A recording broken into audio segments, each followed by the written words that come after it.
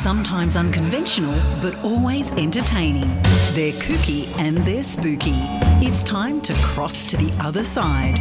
Welcome to Spooky Sundays with Anne and Renata.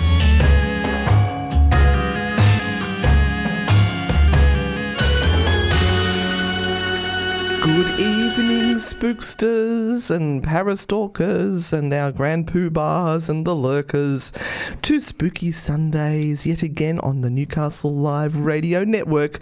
We are here and we are ready for a fabulous time. What a show we have tonight, Renata. I have no words. I cannot wait. We were giggling before we even got in the door today, to the point that I said, Renata, go to the toilet. We need the wheeze out now because otherwise there's going to be puddles on the floor.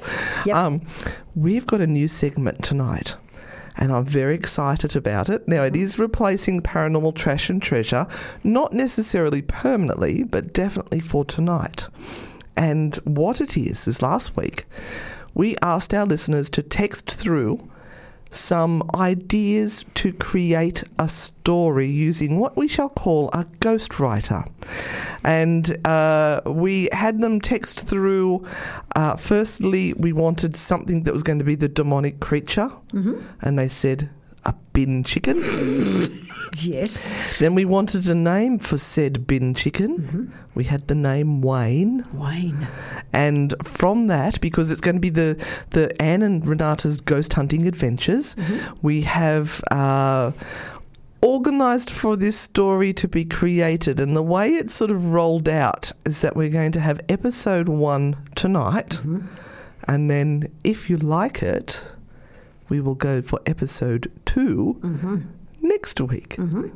Now, we are going to need your feedback on this. Now, when are we rolling this story out? What time? About it will after be 9? Yeah, we'll be in the second half. Uh-huh. So wherever I used to do the Paranormal Trash or Treasure, I think, which is just after 9. Yeah, was that the first segment after 9 or second segment after 9? I think it was second. Yeah. Second. So, but before that, we have got paranormal news. We have got our questions. So if you've got your paranormal, ghostly, psychic, mediumship, anything like that, any of those questions, you can text those through now to 0490 84 886, 0490 84 886, and we will endeavour to answer them for you. Mm-hmm. Now, my cold is finally getting better, my bronchitis. Mm-hmm.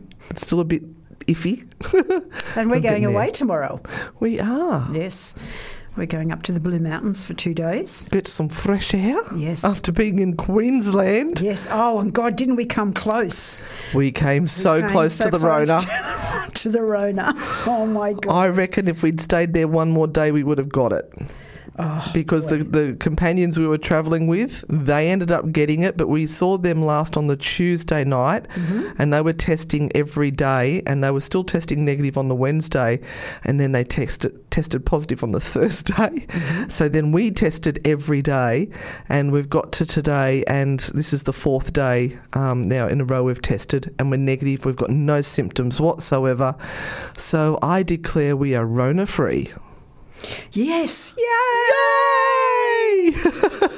All right, I'm going to hit you up with this story. Now, I posted a photograph of a ghost, alleged ghost. Oh, yes, it's a real one. On a premises, and this is a new story. This is only come out on the 19th of January, so literally just a few days ago. Very fresh. Still smells. And I asked people to guess whose celebrity house this ghost is. Oh, that's right. Haunting. I remember seeing that blurry picture. I'm thinking, So if you want to have a look at the ghost, it is on Newcastle Live Radio community page on Facebook. So go to Facebook and pop in Newcastle Live Radio and it should come up with the community page.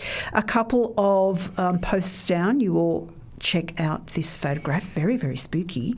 And I asked people whether they would hazard a guess of where this has been taken. And one of our beautiful listeners, Mel, actually got it right. Oh, did she? Yes. Oh. So let me get into this story. It's from Katie Price. Who's Katie Price? Oh, my God, Anne. Oh, dear. Anne. What? Who? Katie Price is a big name over in England. Well, obviously not big enough because I don't know who she is. Oh, look, I'm sure you guys know who Katie Price is. But anyway, Katie Price films exorcism in son Junior's bedroom at Mucky Mansion to get rid of ghosts ahead of TV show. Now, I don't know whether she's called it Mucky Mansion or whether Mucky Mansion is some sort of a proper name. I don't know. Or maybe it's the state of the house and it's a bit mucky and she needs to clean it up. The place is huge. Right. It is huge mucky. Right. So Katie Price is so determined to turn her mucky mansion back into a family home that she had an exorcism in son Junior's bedroom. The 43-year-old wanted to get rid of the ghosts she says haunts the property and filmed it all for her new Channel 4 show. Of course she did. Of course. Just happened to have the cameras ready. Yes. So, Katie's determined to turn the mucky mansion back into a family home. She says, who knows if it'll make it to air, as it was quite spooky. But she hopes that the ghosts are banished forever and she can turn the home back into a happy home. You can still have a happy home with ghosts there? Yeah, that mansion, there's plenty of rooms that ghosts can go to. So we previously revealed how Junior, 16, and his 14-year-old sister, Princess... Are they seriously the names of the children? Yes. Very creative. Who Katie shares with ex-husband Peter Andre. Now, you should know... Oh, Peter Andre's the singer? Right, Peter Andre. Or is he a tennis player? No. Hate the mansion and are currently refusing to live there. An insider said while they were filming, Katie was upset to hear Princess and Junior say they hate Sound like the dogs. house. Say they hate the house. Oh, my God. Spoiled little brats. Although she also said she hates it. Oh. You're spoiled brats. Don't say my house is haunted and horrible. I hate it too, but I'm an adult and I can say it. Is that about right? Yeah. She really wants to turn the house around. She's redoing all of the bedrooms to make it a proper home again. Proper. Okay. Last year, Katie insisted that the Mucky Mansion is haunted by the ghost of a little boy and that she has a psychic candle which answers questions. We all want a psychic candle. A psychic candle. Christy, get some of those in the spells and spirits shop. People will buy a psychic candle, I'm telling you now. They will flock to that. Speaking on the Fellas podcast, that's what it's called, the Fellas, last night she said, it's definitely haunted. I took a picture of a little boy sitting on my top floor, and that is a photograph. That blurry mess. That is the photograph that appears on Newcastle Live Radio Facebook page. I've got pictures of a guy going through the mirror. I videoed it. And me talking to a candle flame and it responding. I could say, you. Hello, candle, can you talk to me? Yes, I can. I'll lean to the left for yes and to the right for no. My whole life is nuts, she says. I thought you were talking about me then. What, you cow? I had me, my friends in tears. Yep, that's our life. She's talking about us.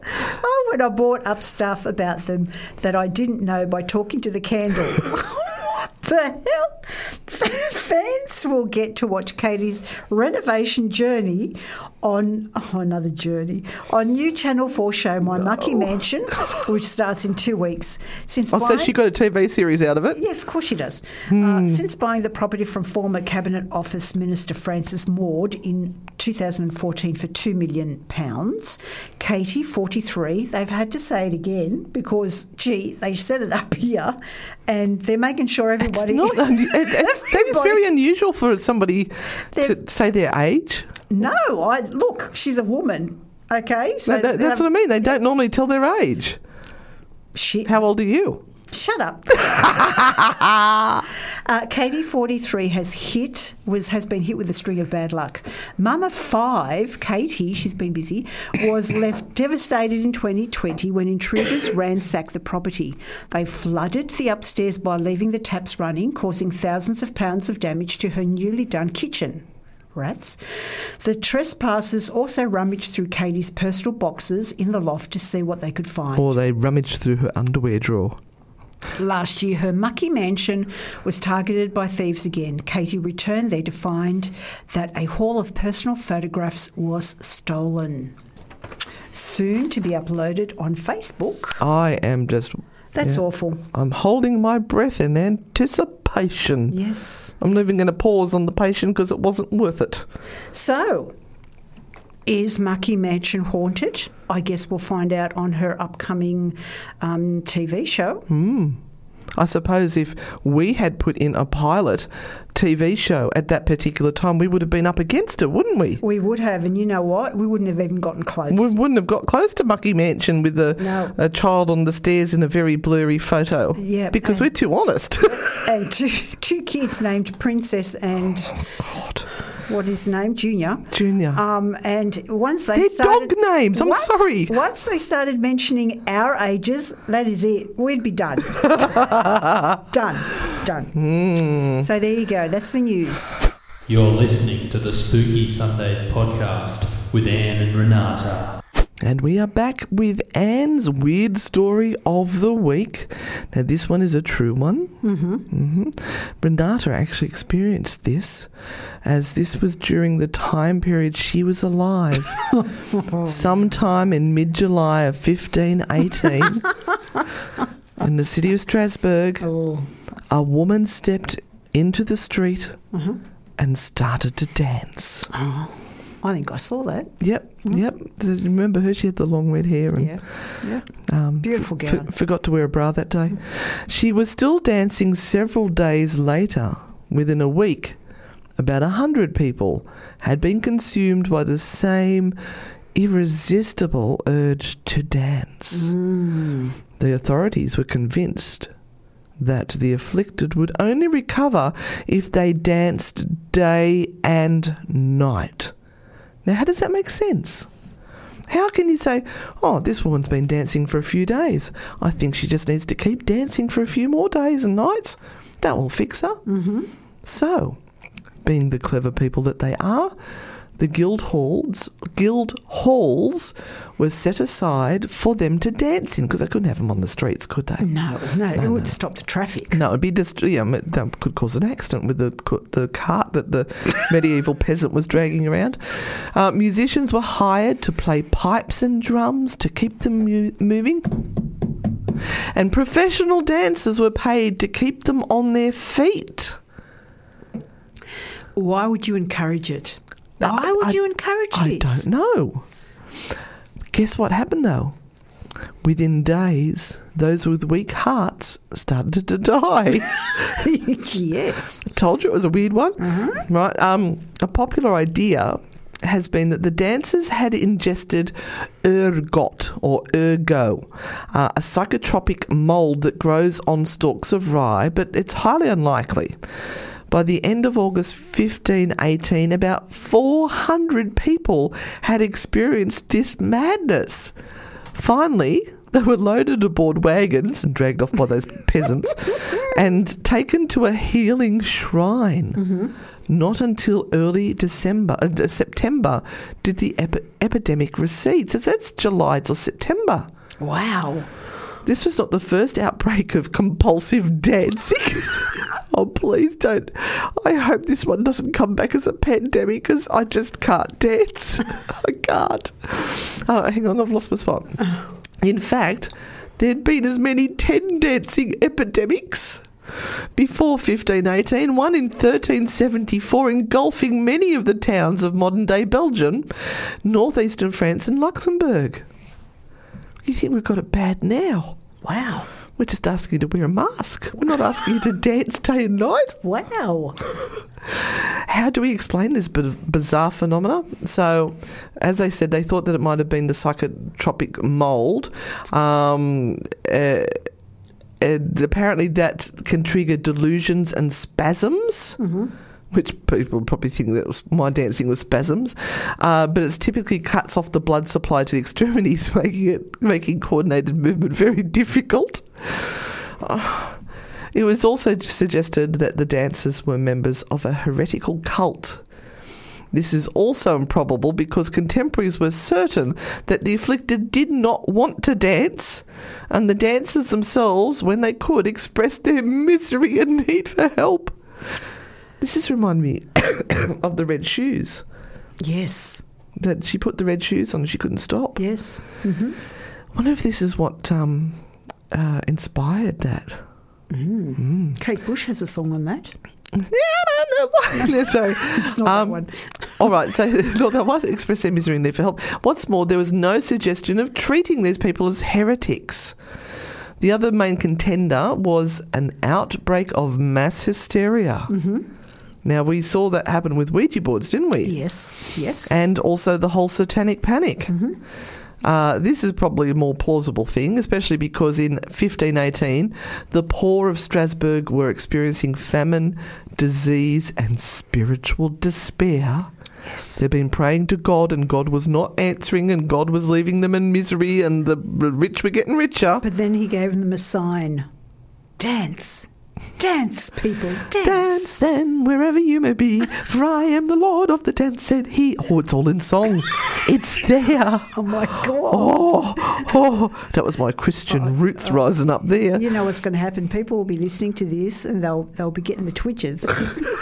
Let us know if you started to dance on 0490 84 88886. All right, now get back to my story. Mm-hmm. So they were having spiritual despair on a scale unknown for generations. But it doesn't explain why the people danced in their misery. You'd think you'd only dance when you're happy. So modern thoughts is that the dancers were actually in some sort of trance state. Otherwise, they would have been unable to dance for such lengths of time. It reminds me a little bit of the Shakers in America when they would do the whole shaking thing and it gets them into an altered state and they just kept on shaking. Mm-hmm. We've got to do a story on that weird cult in America. Which one? There's many. Where they bring the snakes out. Yeah, And, the snakes can bite you, but you're not going to die. Except you do. This show is going to go downhill. I'm sorry, guys.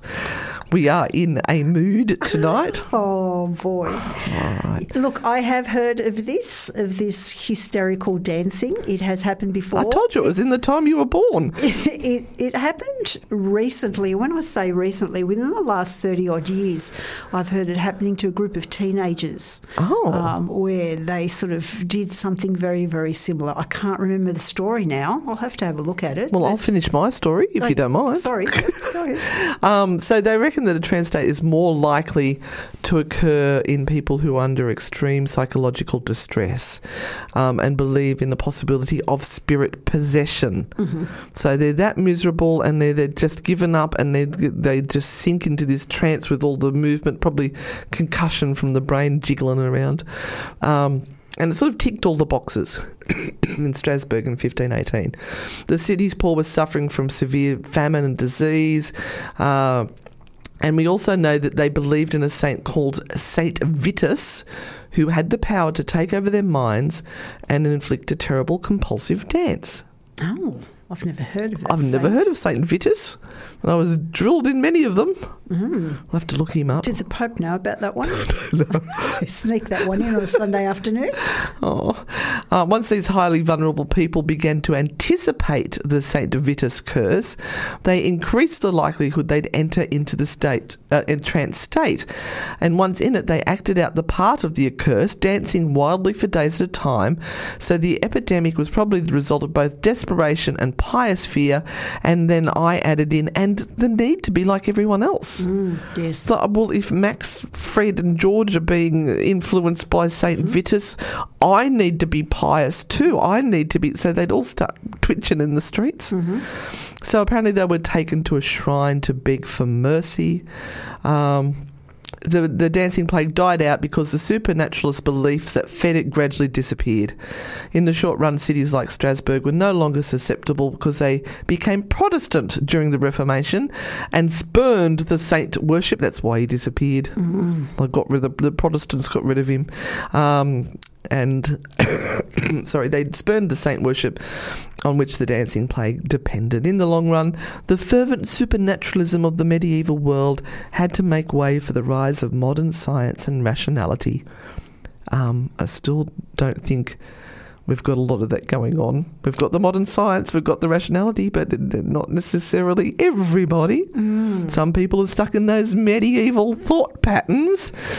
The dancing madness was effectively starved out of existence. Even so, half a millennium later, it still serves as a reminder of the ineffable strangeness of the human brain. And that story came to us from the BBC. Oh, yes. Yes, well researched. Yes, and very, very common for people to fall into this trap of following the leader. Yeah. And if there are a number of people in a society or a place or your tribe that are doing a particular thing, the likelihood is you will follow along just so you aren't standing on the edge of it all and they're looking at you suspiciously going, why isn't Anne dancing? Is she the cause of all of this? Is she the witch? Yes, that's right. If I'm not dancing, I must be the witch. Is she the witch that's making all of this happen? Yes. Well, Jess says she's heard of one in France. They too were living in famine and disease. I wonder if it's to do with vitamins and minerals lack of. Could be. Or that they're eating things they shouldn't just to try and fill their bellies. And it could be some immunity thing and some form of horrible thing that is growing on a plant and they're eating it. They normally wouldn't. Yeah. I mean, you ate grass back then. Yeah, you did. You ate anything. And Jess also added in there, but of course the church kept telling them to pray more. You obviously weren't praying hard enough. Let's not go there. No, let's not go there before we all get into trouble. This is the time of the evening that we throw it over to you guys to send in your questions. And thank you very much to some of you who have done that. Now, we're joined in studio tonight by Janet. Janet is our demonically possessed doll. And when I gave her to Renata just before Christmas, Renata unwrapped her and we had phenomena here in the studio. We had 3 very clear knocks, which people that were listening to the show at the time all heard clearly, and in this big barn of a place where we record, there was nobody here. Yes. And we actually went and checked. We did. We Yes. did. And we had Roman with us as well, so we sent him out. All right. Do we have questions, Renata? What have we got? Yes. So first of all, thank you, Catherine, for saying Spooky Sundays is one of your favourite shows. Love you for that. We have Portable Tree, who is asking whether the candle that Katie Price talks to is called Lumiere. Be my guest. Be my guest. Very nice. Very nice. Now, a question here. Good evening, ladies. I'm Mel. I was on your Maitland Jail tour a few weeks ago. Oh, hi, Mel. Renata gave me and my bestie a cleansing at the end of the night. We are booked in for your Grossman House tour in February. Oh, we've created some addicts. I like that. Can't wait. Would love a shout out if you get a chance. Thank you for a great night, Mel. Well, here's your shout out, Mel. Awesome. Thank you so much. Thank you, Mel, very, very much. And we look forward to seeing you at Grossman and Bruff Houses. And that is a tour that we still are selling tickets for. Yeah, you opened that up and it went bang. There's lots of tickets that went flying out really quickly. Yes, so that was February the 18th, and you'll be able to find a link for that on Newcastle Ghost come and Tours. hang with us because we love to do the ghost hunting, and this is also supporting these National Trust houses, and we'll have all our gadgets there, and we actually do a little bit of the, if I remember correctly, table tipping, glass dowsing stuff there too. And we have... Radio silence is what we have. It's called the dance that you're talking about, or the story was St. Vitus. Yeah. St. Vitus, and the phenomena is known as St. Vitus dance. Oh, there we go. So we will look. Somebody a little bit very further. cleverly named that. We will look a little bit further into that. And I actually stumbled across that one because I was thinking of doing a new segment of weird ways people die, and I typed it in, and that was one of the first things that came up, and it was actually part of the paranormal paranormal thing. I went, oh, well, I'll just use that. Mm-hmm. And that comes from Jenny Alderton. So thank you Thanks, very much. Jenny. We love when our listeners actually send us in information because Grandpoopa. we don't know everything. No, we don't. Absolutely. And I've forgotten more than I remember. Mel Caffarelli, hello. Mel from the Snowy Mountains. Good evening, my sweet. We love you. And who is this? Now, somebody had asked a question on the feed earlier, and if I can't remember the exact wording, but it was something along the lines of, with psychic and mediumship abilities, is there such a thing as a hereditary ability that is passed down through the generations, or can you just have it randomly? Absolutely. Yes, in most cases, people who are psychic will have inherited it from a member of the family. You can build your psychic muscles, you can strengthen your psychic abilities, and everyone does have a bit of a psychic ability. Percentage-wise, who knows? Anything from 1% to 100% psychic. But we all use our psychic senses. We can hone them by using them even more. But there are some people who seem to just be tuned in, as if they're operating under a wider frequency, and that is often inherited from a family member. Nicely done. Shout out to Joe and Laura. Apparently Joe's making her daughter listen to this, got her chained to the chair at home, forcing her to listen. No, she's enjoying it apparently. All right, we've got Night Stalker Paranormal on. Hey, Night Stalker Paranormal. Hi, Brent. Hi. How do inanimate objects get possessed? Ooh. That's a really good question, and I think that might come down to your personal beliefs on that one, because it's not really known how they do it. And I was wondering how Janet supposedly got possessed, because her story, of course, is that she had a jealous sister that broke off 2 of her fingers, and she was a ballet dancer. That's true. So what's your thoughts on that, Renata? Yeah, let's widen this a little bit. So let's not go to the possessed end of this. Let's go to the haunted, or maybe carry residual energy. So let's look at this whole range of opportunity or energetic vibration that might be connected to inanimate objects. So when we look at something that is near and dear to us, like a wedding ring or a gift, it can imbue or be imbued by a lot of emotion that is attached to the object. So you might love your wedding ring, you might have a particular object at home, or as a child even, if you had a special toy which you played with every day, you really put a lot of energetic value into that specific item. And even though it was an inanimate object, it's still an object that carries a vibration. So let's remember that everything is a vibration, and even inanimate objects that are or look solid still have a vibrational rate. And not everyone, but some people who are super duper sensitive to these sort of things can actually pick up on the memories or the stored or imprint, that is associated or built up in these particular objects.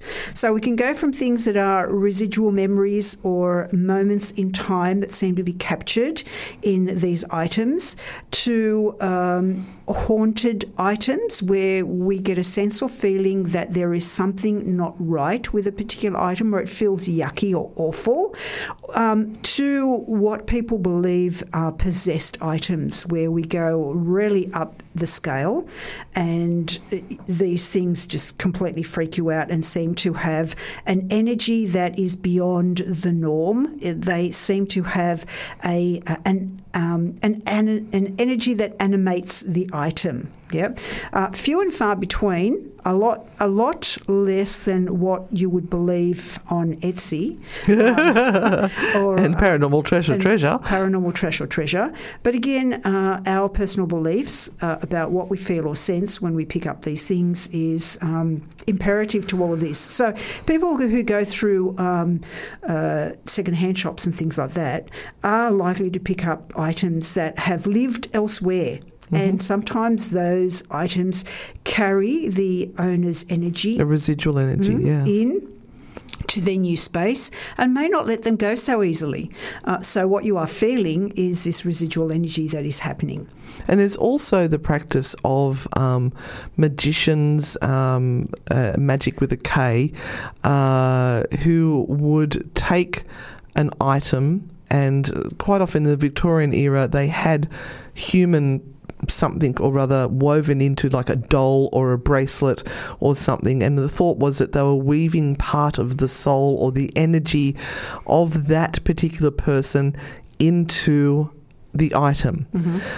So you have things like the haunted dolls, and these dolls had real human hair because they belonged to a child that may have died or a lady that may have died, and they've used that hair as part of making the doll, and they were hoping that they could keep a piece of that person with them. And just by that intent alone, do they keep a piece of that person with them? But I mean, sorcery, magicians, that sort of thing, they would deliberately be trying to capture the soul or capture a spirit or catching a demonic entity and trapping it within these items.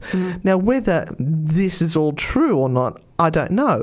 But that is one way that I suppose they could become possessed or imbued with the energy of that spirit.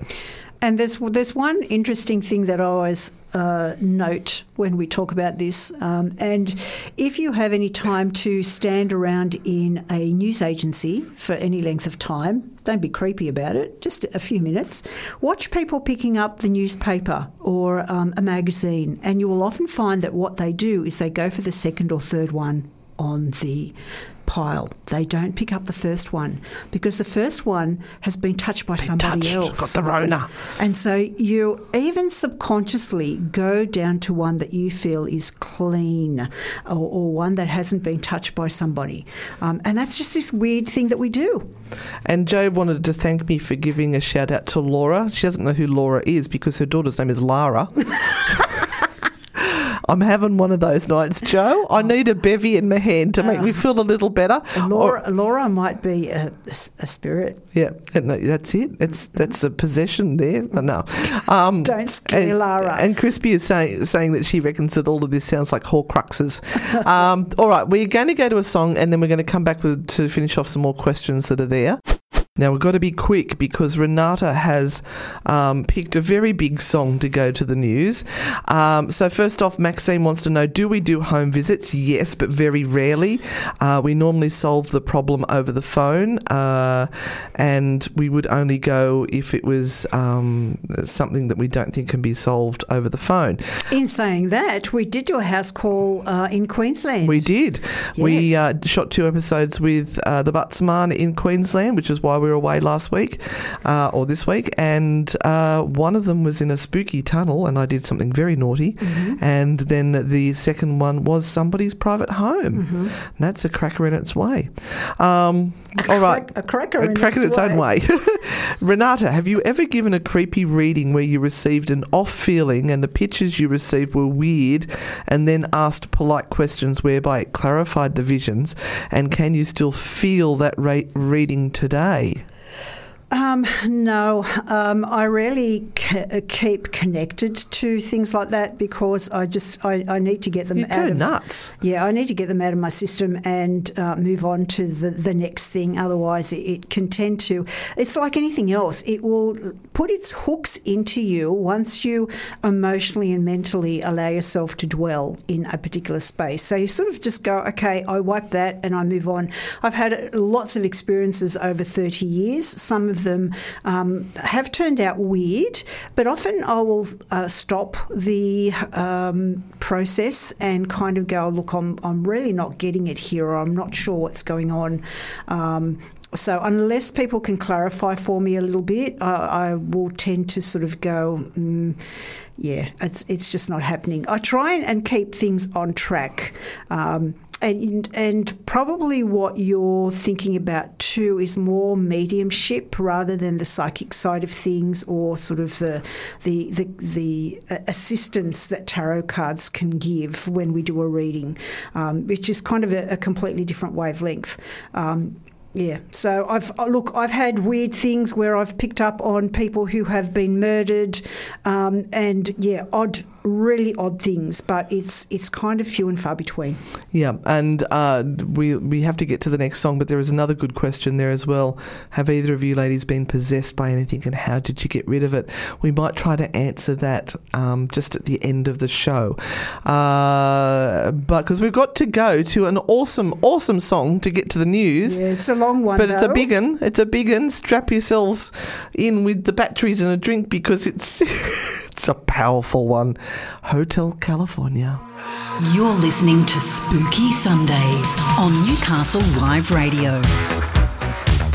Welcome back to the second hour of Spooky Sundays, and of course in this hour we've got some interesting things happening with a new story.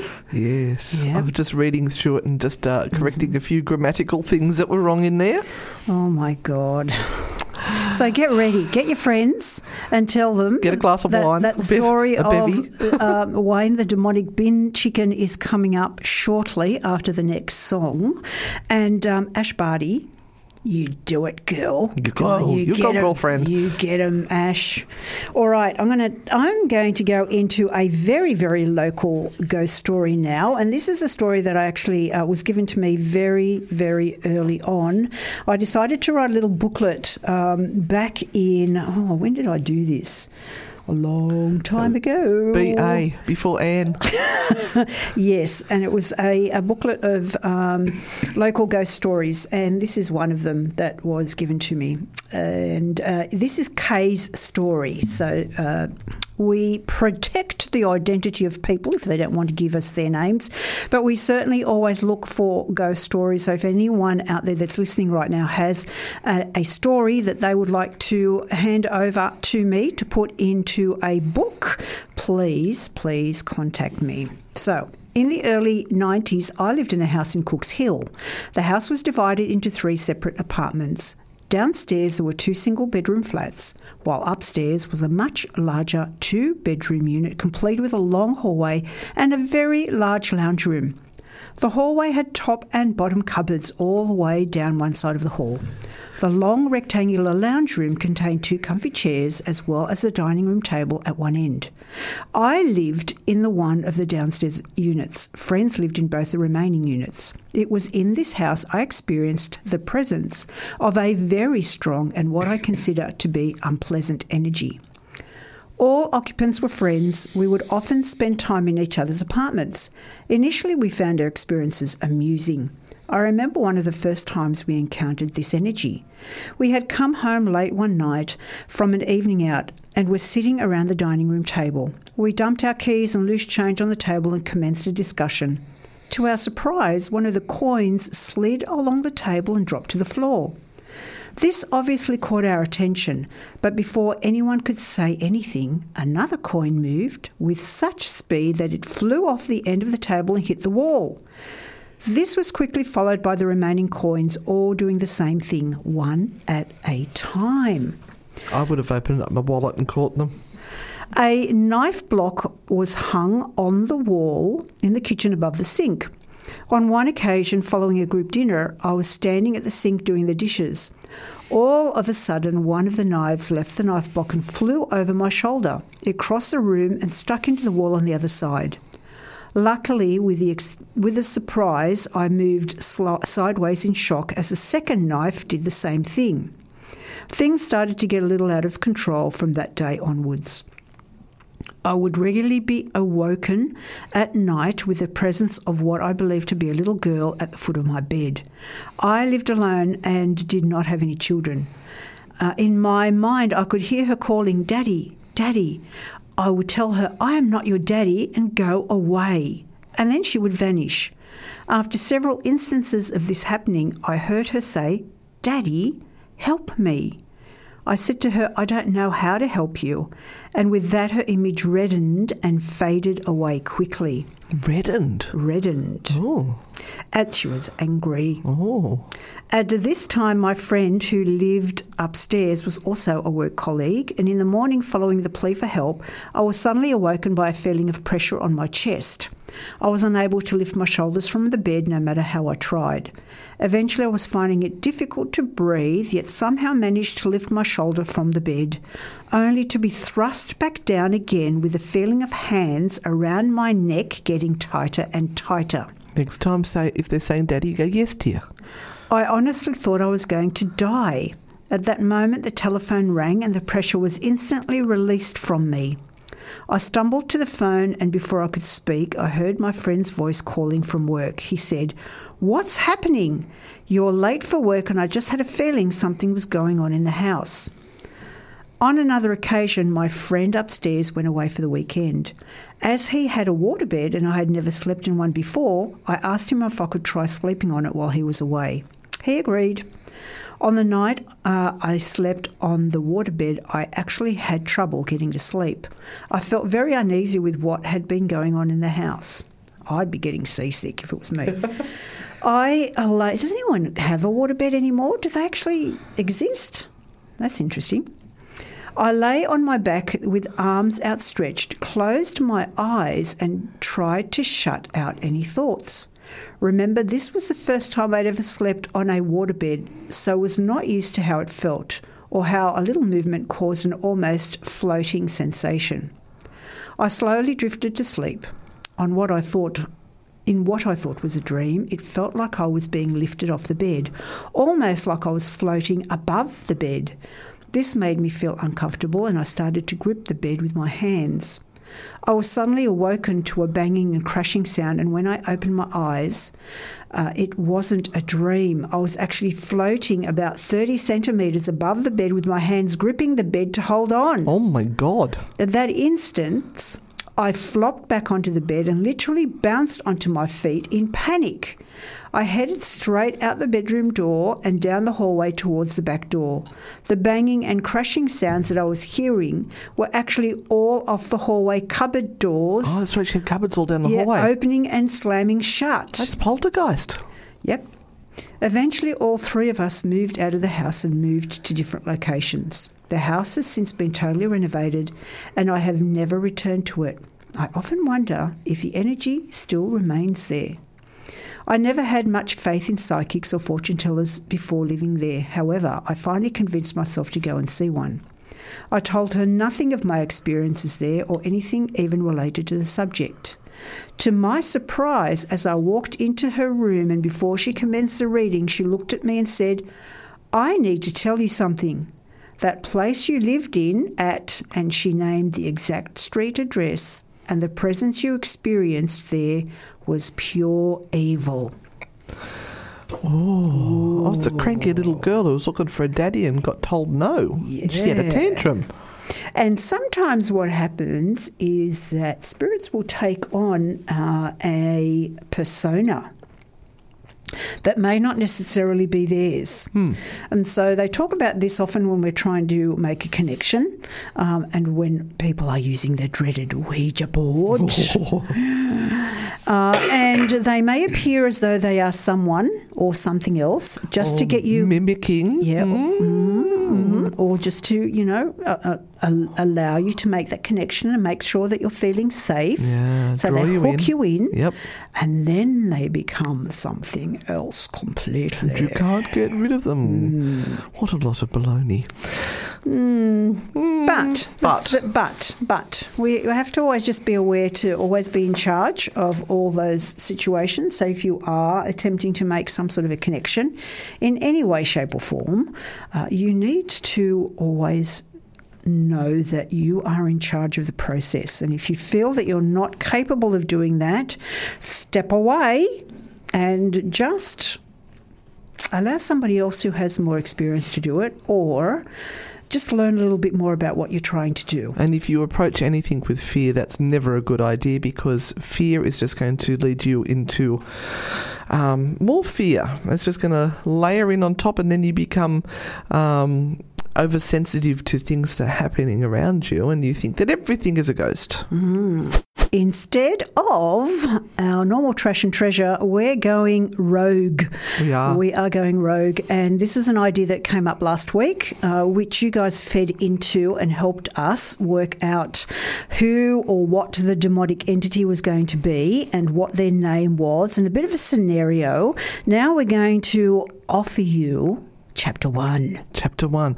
But we will need your help at the end of this. So once you've heard the story, we need you guys to give us some information on where we go from here. So you'll need to text it to 0490 848886. Now, guys, welcome to the inaugural episode of Anne and Renata, the Ghost Hunting Grannies. Anne and Renata have been called to Swansea, New South Wales, to investigate reports of a demonic bin chicken terrorising the town. I'm not going to get through this if you are going to laugh straight up. Sorry. I wasn't supposed to look at you. Go on. The creature known as Wayne has been summoned by local psychic Tony. The psychic's last words were, "Call Anne and Renata. They must destroy the bin chicken or the world will be doomed." On receiving the psychic call for help, Anne and Renata charged their batteries and headed to Swansea, New South Wales. Yep. They'd been warned by the locals that this was a dangerous place to be, but they couldn't turn down such an intriguing case or call for help of an alleged demonic bin chicken terrorising the town. Mm-hmm. Yes. The two ghost hunters stepped out of their rented Toyota Corolla. How the hell did they come up with that? I don't know. As soon as it came to a stop at the edge of town, the sky was dark with rain coating everything in its path. Not a soul could be seen on the long dirt road leading up to an old wooden church where Wayne lived and wreaked havoc from the sky. "Renata," Anne said, looking around, "I can feel his presence." They approached slowly towards the building when suddenly there was a thunderous flap of wings from above and a bin chicken fell to the ground at their feet. "This must be Wayne," Anne said as she took out her ectoplasmic gun and aimed it at the bin chicken. "The world is depending on us. Don't you dare make me use this." Suddenly, Rick from the local news station, Newcastle Live Radio, appeared with camera and recorder in hand and started filming. "Rick," Anne said as she tried to swat away the annoying fly, "what are you doing here? It's dangerous." "Oh, I've been wanting the Newcastle Live Radio listeners to know all about the demonic bin chicken terrorising your town," Rick said as he continued to film. "People will be terrified once I show them this footage. I'll expose this bin chicken and his little cult. Newcastle Live Radio's viewers will be grateful." Uh-huh. "Little cult?" Anne said, shivering in fear. "What do you mean by that?" Suddenly, Rick was attacked from behind. No, by a man dressed all in black with a hockey mask. What? No! Rick fell to the ground, screaming in pain as the man in black pulled off his flesh and started eating him alive. Oh my God! Watching this sent chills down Anne's spine as she ran towards the church along with Renata, who had already begun shooting at the masked figure. I'm glad they finally mentioned you again. Thank you very much. It was getting a bit awkward. Oh, I'm always left behind. Leave him alone, she shouted as her ectoplasmic bullets hit its target and exploded on impact. "We know you are here for Wayne." Suddenly, the bin chicken flapped its wings at Anne and Renata, knocking them both to the ground. The masked figure got off Rick's body, but instead of chasing after Anne and Renata, he started eating Rick. Oh my God. Lucky Rick. Why? Why is he not coming after us? Anne exclaimed as she struggled to get up. He must be after Wayne. We need to get to the church before he does, Renata shouted. Shouted. We need to get to the church before he does, Renata shouted as she also struggled up. If this masked man finds Wayne, who knows what will happen? Suddenly, they like saying suddenly, a large dark shadow appeared from the distance. Uh-oh. Anne looked up, but it was too late. The demonic bin chicken, Wayne, swiped at her with his claws and she flew across the dirt, hitting a few mailboxes. Okay. Right. Anne tried to stand up but fell down. She tried again and this time she managed to stand up. The bin chicken was already attacking Renata. Oh, no. No, you don't, Anne shouted as she fired her ectoplasmic gun at Wayne. Pew, pew. Oh, no. Pew. But he just flew higher into the sky. Mm-hmm. She could see his red eyes watching them from above as if waiting for them to make a move. Suddenly... I can do this. I can make it. The masked man jumped onto the roof of the church. Geez, he must have a good... He must be learning parkour from my son Alex at Newcastle Parkour. He's a ninja. And started screaming at obscenities at the demonic bin chicken Wayne. And tried to get up but fell down again. You're not doing well. Due to her injuries, she could see that Renata was still fighting with Wayne. Finally, she stood back up. But then she saw that Rick was still alive, dragged himself into an old mail station, which had been abandoned for years since the new post office opened in town. That's just so random. Oh no, she shouted as she made her way towards him. You need medical attention. Rick, who has no skin left and has part of his body eaten by the man in black. No time for me, Rick said weakly. He looked totally exhausted. We were wrong about this demonic bird all along. What do you mean? Anne asked, looking confused. We have to stop it from attacking people. I know I was wrong, Rick said as he struggled up with no skin and partly eaten. Mm-hmm. That isn't Wayne, the demonic bin chicken, doing this.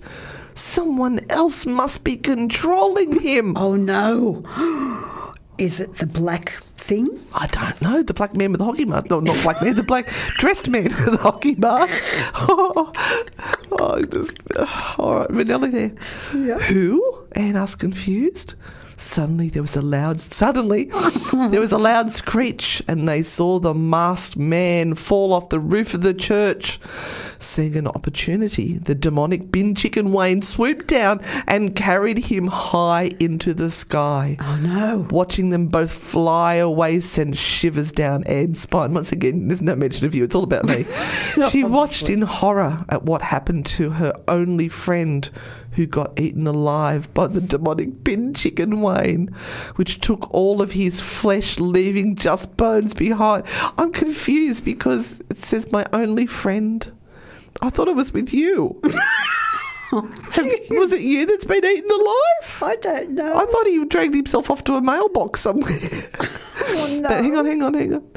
Now, she knew for certain that there is some evil force controlling Wayne, but where did it go? Stay tuned for next week's episode of Wayne the Demonic Bin Chicken. Who was the masked man? Who was the masked man? Was Wayne the bin chicken really demonic? What happened to Renata? That's what I want to know. Find out in the next week's episode of Wayne the Demonic Bin Chicken Terrorises Swansea. So...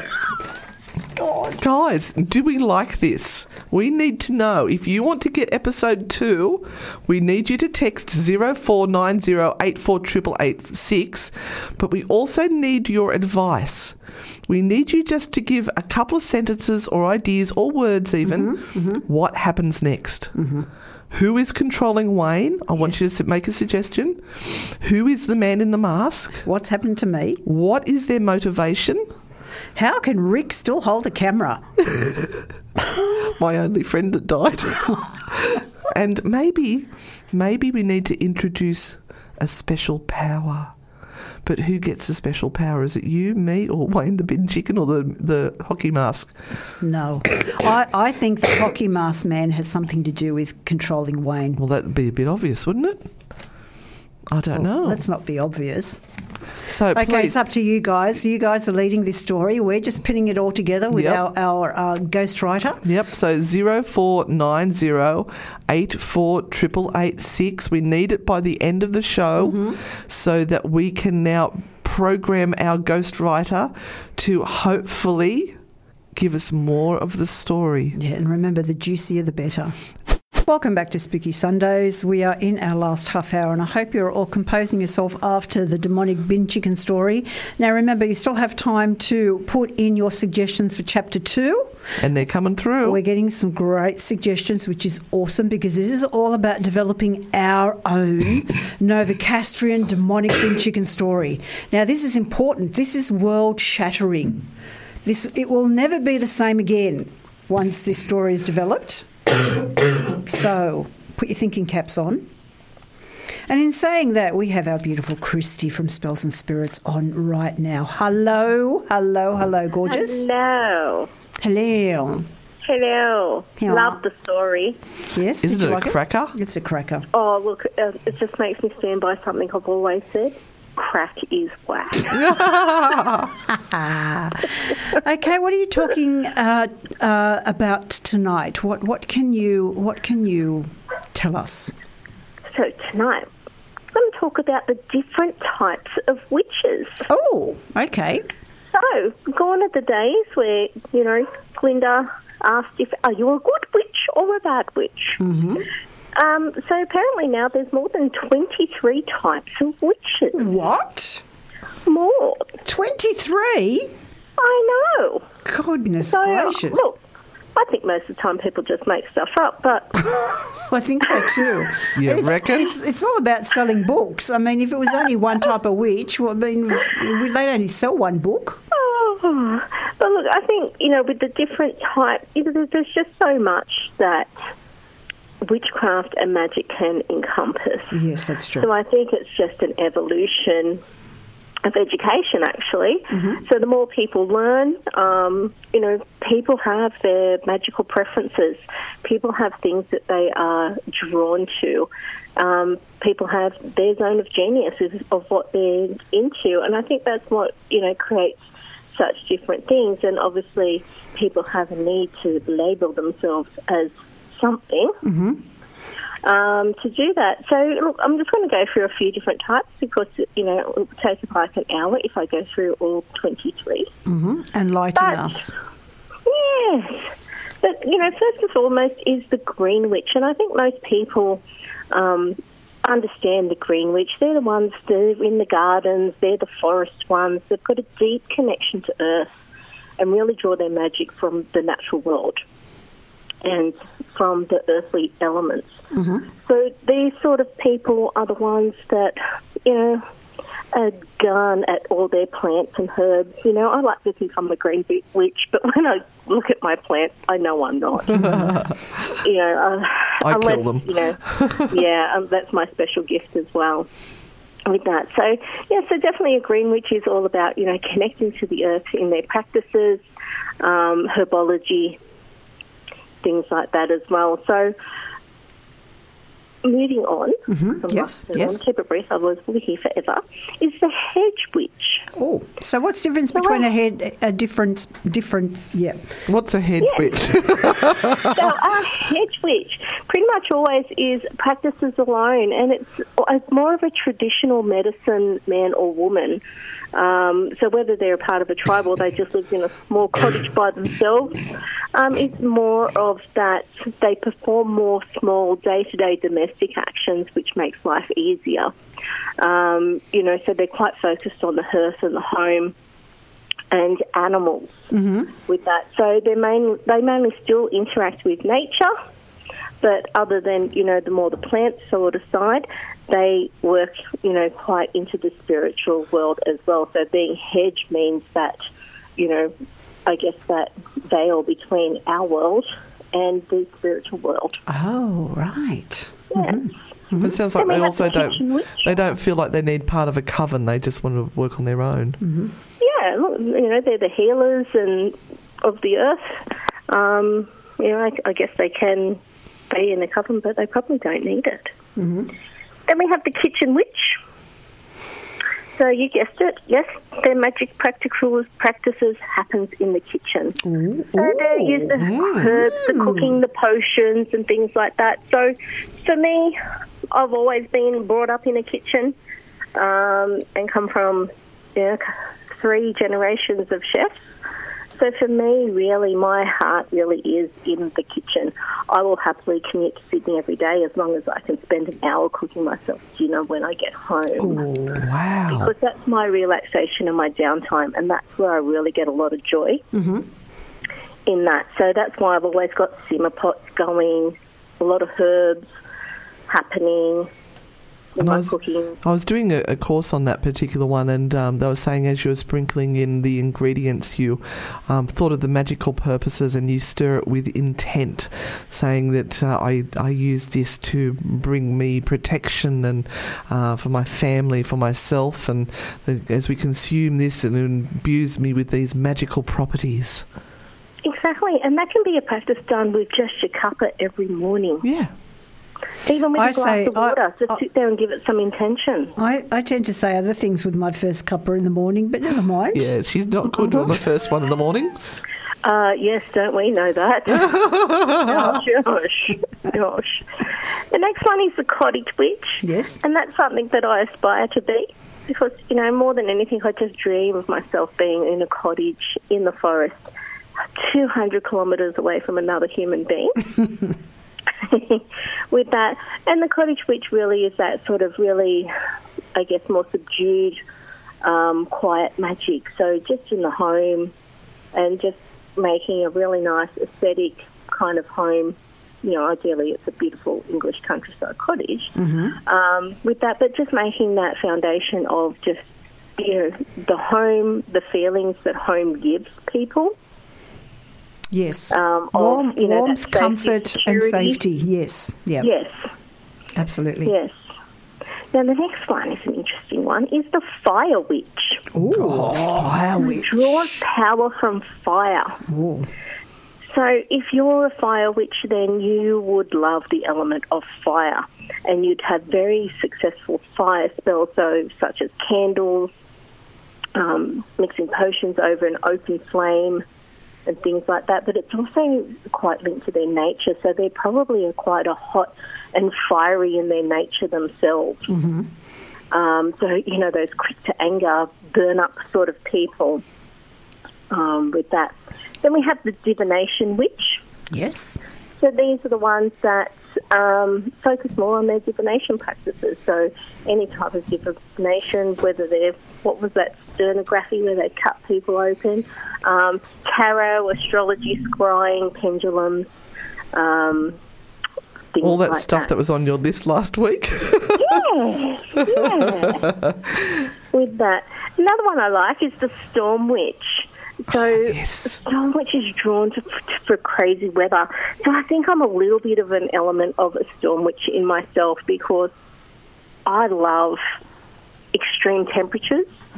I love, heavy rains, loud thunder, heaps of lightning.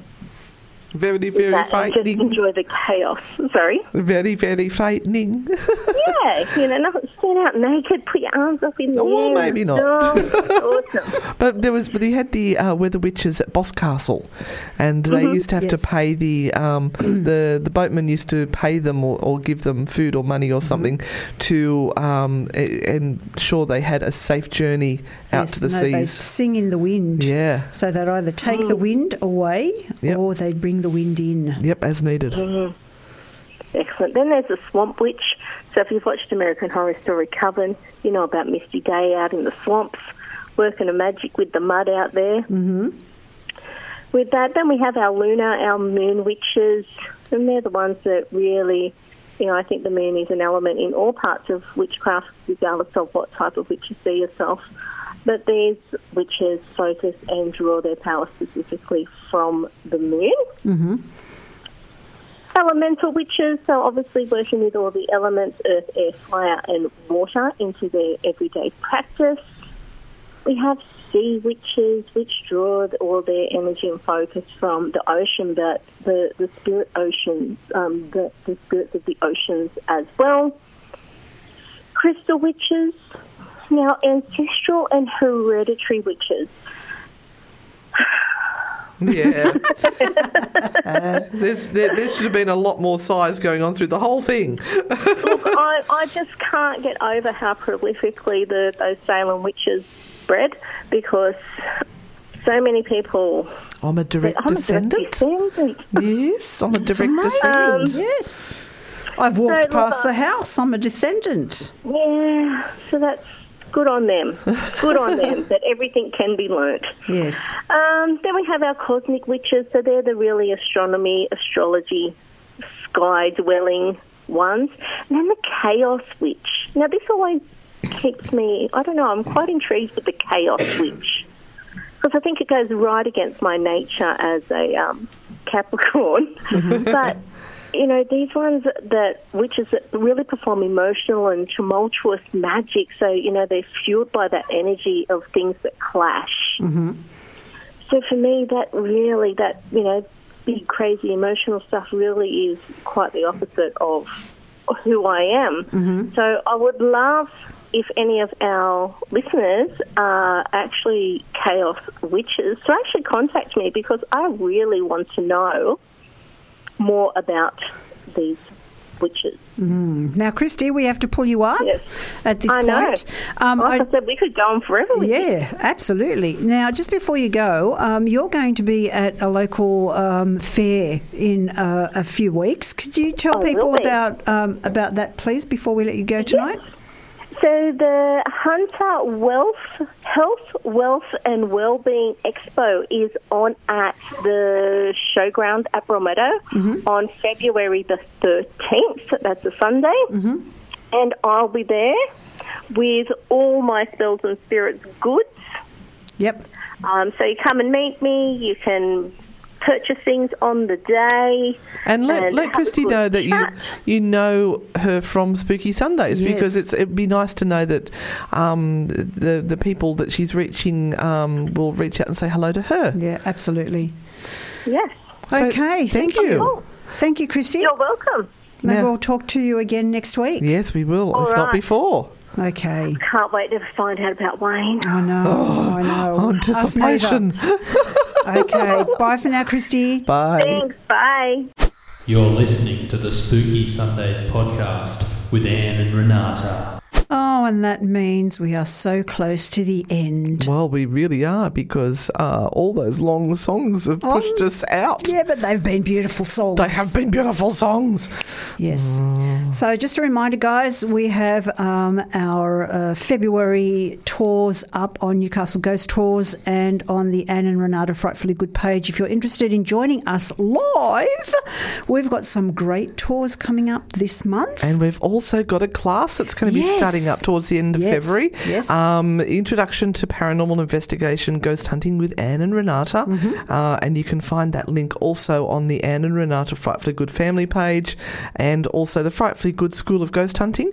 That is the Facebook page. And that is 3 weeks, 90 minutes each week, and it's $20 a lesson. I mean, seriously. So cheap. And if you can't listen live, it is going to be recorded, so you can go back and watch it at your leisure, and you'll be able to watch it for as long as they keep it up on Facebook. Yes. And look, this is the third year we've actually been offering this, and you don't have to be an investigator. You may just want to know the ins and outs. You may be a complete novice. So this is for you. Absolutely. So we hope you can join us. But Renata, we have to go. Yeah. And look, thank you all for your ideas for what's going to happen in Chapter 2 for and Portable Wayne. Tree. Portable Tree mentioned the F word several times. I don't know. I'll think about that. Some great ideas. Yes. So listen in for next week for Chapter 2. But in the meantime, we hope you all have a safe and wonderful week ahead. We're leaving you with Crowded House. See you soon. Stay spooky. See you on the dark side and all the other stuff that we like to say that will go on a T-shirt. Bye. Bye. Most mysteries can be solved by looking at the facts, but sometimes the facts don't give us the answer. So it's time to call in Anne and Renata. Spooky Sundays, when the truth lies beyond a logical answer. Dive deep into the world of the unknown with real ghost stories and the unexplainable, sometimes unconventional, but always entertaining. It's Spooky Sundays with Anne and Renata. Sunday from 8 p.m, only on Newcastle Live.